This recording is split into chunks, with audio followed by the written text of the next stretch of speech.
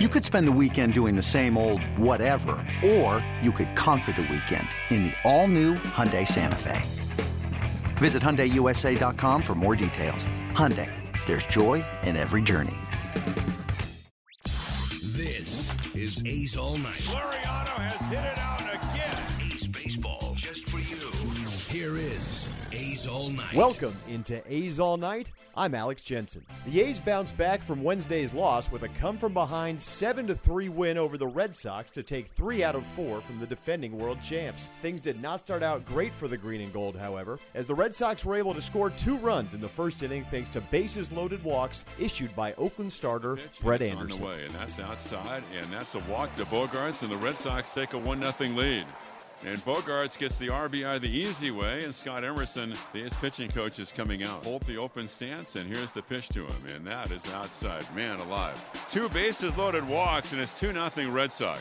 And Anderson right now up on top of the hill receives the throw back from Fegley, the picture of frustration as the Red Sox have taken a 2-0 lead on a couple of bases-loaded walks. Leading 2-0, one of Boston's many superstars flexed his muscles and showed why he led all of baseball in RBIs last season. Swung on, hit toward right, sending Piscotty back. He's going to look at the wall and keeps carrying, and it's up on the steps. J.D. Martinez connects on his 3rd home run of the year, and that ups the advantage to 3-0 for the Red Sox. So, with the score 3-0 and the Red Sox having scored the last 6 runs of the series, the A's would show the resiliency that they showed so often last season. Stephen Piscotty has had a slow start to the young year, but got the A's right back into it with pitch. one swing. And a swung on and hit high in the air to deep center.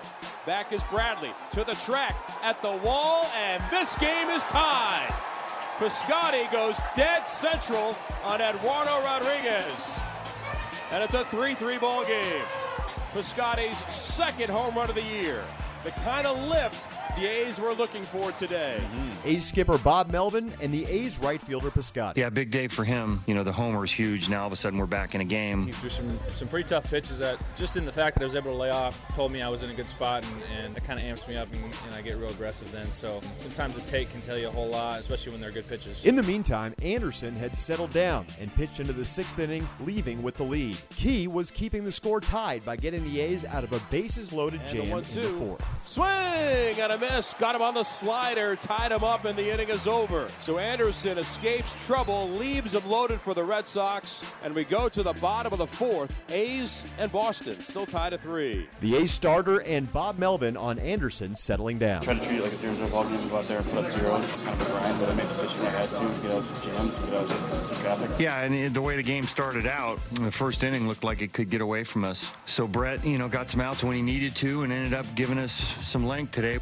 We needed him to give us at least 5 innings today and gave us more than that. So that was important. That was a big swing. And according to Stephen Piscotty, it was the A's offense turn to pick up the pitching. Brett did a fine job today. Quality start in my opinion, and we put up enough runs finally. The pitching has picked us up. It's time for us to pick up the pitching. The bottom of the 4th was a big one for the A's, and after a walk and an infield single, it was Robbie Grossman getting the party started. Swung on, lifted down the right field line, slicing away from Betts. That will land. It's a fair ball, squirts into foul territory. Around 3rd to score is Laureano. Up to 3rd is Fegley. Into 2nd with an RBI double, Robbie Grossman. Welcome to the Athletics, and he unties it. Gives the A's a 4-3 lead. Remember Mookie Betts' RBI double off the 3rd base bag last night? This time it was the A's turn to catch a break. Swings at the first pitch. It's high in the air to right center. Bradley and Betts will converge. It will be who? They looked at each other, and it lands on the warning track and bounces over the wall for a ground rule double. And 2 more runs are in for the Athletics. And the A's are in front 6-3.